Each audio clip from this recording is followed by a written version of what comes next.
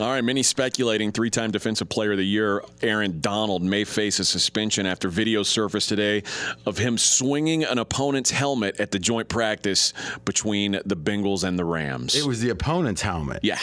Well, if you really think about it, people don't swing your own. Yeah, people always say in a fight, it's like, why take your helmet off? You know, a football fight, it's like, yeah, take the other guy's helmet. He's more vulnerable, and you use it as a weapon. And you're protected. I mean, let's just say this. Can you suspend someone for that kind of smart? That's just logic. Yeah. But now the question has to become, well, did you have to start swinging the helmet? Did you have, what was the cause of it?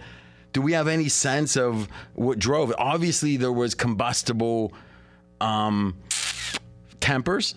I think you made a very good point about, like, between these teams, especially, maybe you would expect that. Yeah, the fact that they've got the two teams who played in the Super Bowl doing joint practices together right before the season starts doesn't make a whole lot of sense to me.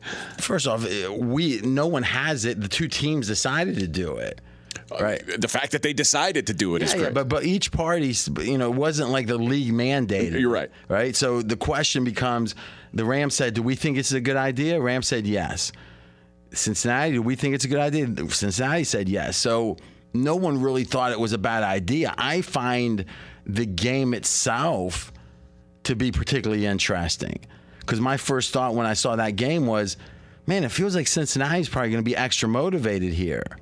Right? I mean, if you had to think the team that won the game, the Super Bowl, the team that lost the game, who would you expect to be more motivated? For a preseason game, certainly the team, because the Rams don't think this is anything. But even a regular season game. I mean, if we act like every regular season game has the equal motivation for both teams, we're being foolish. So if one felt like it was redemption, the other felt like it was a normal game, maybe they're a little afraid of the game because they know the other team's going to be extra hyped up. Now, in the preseason, the Rams are as low effort, or at least as low starter influenced as any team in the league. They've dismissed the preseason, the Rams. Now, a joint practice, you hear a lot about this now, that a lot of coaches like these joint practices better than they like even a preseason game. Because the theory is you can get into the situations you want, and because of that, if you got everyone playing as hard as a game, then it's better because you can say, hey, each team gets maybe, 30 plays to say, and maybe that's not the right number, but X number of plays to practice where they want to practice.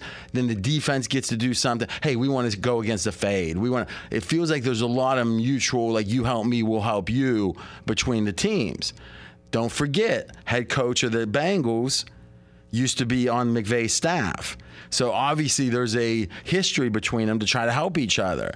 What could have happened on the field that would have got Donald this worked up? Because he's known as a very violent player, an aggressive player, but not a dirty player.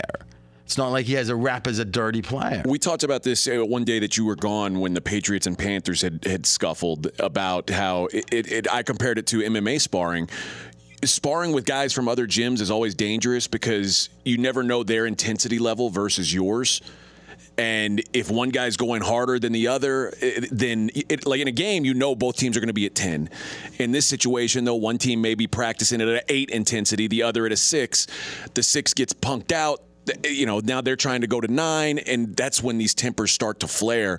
I think that's why you see this happening so often. I don't know what the exact thing was with Aaron Donald, but I think it's probably someone wasn't matching his intensity.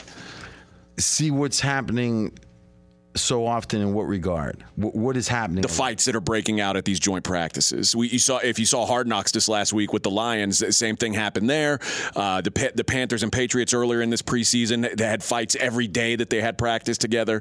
It seems to be just the norm. Are there more fights than in the practices within the same team? It's just not being covered the same way? Because you hear about training camp fights all the time. I'm not sure. I know for sure they've been reported more prevalently or widely. I don't know you followed the Houston Texans closely when you were local there. Were there fight in a given? You would go to at different points. You would go to practice, right? Sure. And in a given practice, what percentage of the time were there fights? Pushing and shoving regularly, full on swinging, almost never. In fact, I can't recall one ever. Full on swing, like where guys were swinging punches at each other or brawling. Wow. So you're saying two people never swung punches at each other? Not at a practice that I saw. Wow, that's surprising. No wonder Houston never won anything. I do agree that in general you're not going to have the whole team in like a gang fight kind of situation where there's like groups of people fighting because they generally don't have a beef, right? It's going to be the people that have a beef, the individual players. Now, when you have opposite teams or different teams, it kind of makes sense that there's not going to be as much restraint. You're going to have more like, hey, protect my guy. Right. And maybe that's the whole story here. Maybe the confrontations one-on-one are about the same as a regular practice, but then when it does break out, it spreads quicker because these are two different teams playing each other. We are straight out of Vegas. But really, could the possible argument be the NFL needs less violence? Meaning there's been a lot of aggression taken out of the game. A lot of people will say it's good for the long-term health of the game, that it becomes more acceptable to the masses. Those that would say, oh, no, this is uncomfortable how violent the game is, that contingent has really disappeared because the game's gotten less violent. CTEs obviously has been a driver of that, trying to stop the idea of that type of damage. I'm not sitting here too much. I'm a Steeler fan, so I grew up watching some very aggressive football. Hard-nosed. But it's easy to sit on your couch and talk about hard-nosed, right? So to some degree, I understand that, and I'm saying if it's best for the health of these people, even though they're making millions of dollars, I don't particularly think the difference in a more violent game is so much it's worth people having, let's say, problems playing with their grandkids. Sure. So I accept the direction of the league. I don't accept, though, that we should make every time there's any physical violence that we're going to go, oh, my God, I can't believe it.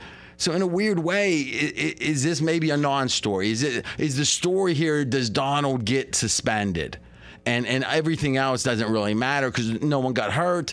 And, hey, these are men playing a violent game. I think if these guys were just throwing punches, it wouldn't be a big story. The idea of taking off a helmet and swinging it at someone, it goes beyond like even acceptable violence in the NFL, beyond Pittsburgh Steelers old school acceptable violence even. This is like, it crosses a line. So obviously it was in a game, but the Steelers were involved as the victims in this case, in a similar situation with Myles Garrett. He got 6 games. Personally, I felt like that's not a great analogy because, one, there was all these racial accusations, which to this day has not been resolved. And it's something I said very clearly on this show, on Fox Sports Radio, on Straight Out of Vegas. I said, if you really think about what's been said, either Myles Garrett is accusing Mason Rudolph of racism unfairly, or Mason Rudolph is a racist. There's no possibility, logically, that one of those two wasn't true. Well, which one was true? Because they're both playing in the league. Either Myles Garrett is playing as a guy who made false accusations, extremely serious accusations, or Steelers have, for another season and then another season now, at least it would seem he's going to be on the team, kept a racist on the team. Which one do we think Mike Tomlin, I'm a Steeler fan, do we think Mike Tomlin's doing that? Mason Rudolph's not that good. I don't know how good the quarterback would have to be that Tomlin would overlook racism. I don't know if that even exists. I'm pretty sure it's not Mason Rudolph. I agree with that. But somehow Myles Garrett's one of the favorites to win the Player of the Year, and no one's talking about it, are they? No. It's inconvenient, I know. So to me, that seemed like a different situation. Do you see it as analogous? Do you see it as maybe Donald should get 6 games? Because that's what Garrett got. It's almost impossible to say that because, like you said, one was during an NFL game.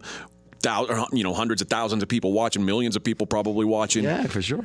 This was a practice that got recorded on a cell phone camera. This isn't, Well, we got to figure the teams were recording the practice. You got to wonder about their footage. Sure. Right? So, I mean, it originally breaks because of a fan, right, recording it. Garrett is the favorite to win Defensive Player of the Year. Interesting. 7-1 payoff. And remember, his suspension was an indefinite suspension that just happened to go to the end of the season, and then but they knew how many games was left, right? Sure, but I mean, they could have kept him suspended longer if they wanted. Goodell could do anything he wants. We've learned that. I mean, what couldn't he do? I don't know. I mean, he could even get your revoked press pass from the Texans back. Maybe. If he really put his mind to it. But that one might be one of the more difficult ones. That takes some swing. We are straight out of Vegas. I wouldn't be surprised. I think that the way this story goes will be based upon how big it gets. Meaning, we saw this with the Ray Rice situation. When there was no film of it, it was 2-game suspension. Then the video comes out, and it's changed the league effectively. Every decision they've made on punishment has been an offshoot of that decision. They've been trying to redeem themselves in a way, it would seem, for that decision. I think if we get like some good footage and see the helmet making contact and real violence, I think Donald could get a game or two. I think the 2 games is the outside of it. Or if we see some kind of provocation from the other side, maybe it. But what is the provocation for that? Maybe racist. Somebody taking a cheap shot, stomping on a knee, punching someone low. I think there's things like that would be okay. I don't know that would make it acceptable to swing a helmet at someone. Well, I'm looking at the footage right now. It doesn't seem like the helmet got swung. Am I missing it? Right, yes. Yeah, you're missing it. It's okay, I see over the it top, like kind of a tomahawk. Yeah. The interesting thing is you got to see, if he was smart, he would have got rid of that helmet when he was going down. Because you could see if you're in a situation where you're grabbing at someone. Now, again, I could imagine being this strong. You're grabbing at someone, you rip off their helmet, and then you're just going to punch, and it doesn't matter what's in your hand. You could have taken a pastrami sandwich back. You would have been punching with it, right? But then after that first punch, you don't think you keep tomahawking with it. I don't know. Listen, I think the breaking news is you can't imagine being as strong as Aaron Donald. No. I mean, I could see some of the guy. He's just, he's bigger, he's stronger. No, but I will say this is he has a reputation of playing as hard as you can play, as violently as you can play within the rules. He certainly is not like Mean Joe Green. He became a very lovable guy when he did that Coca-Cola commercial.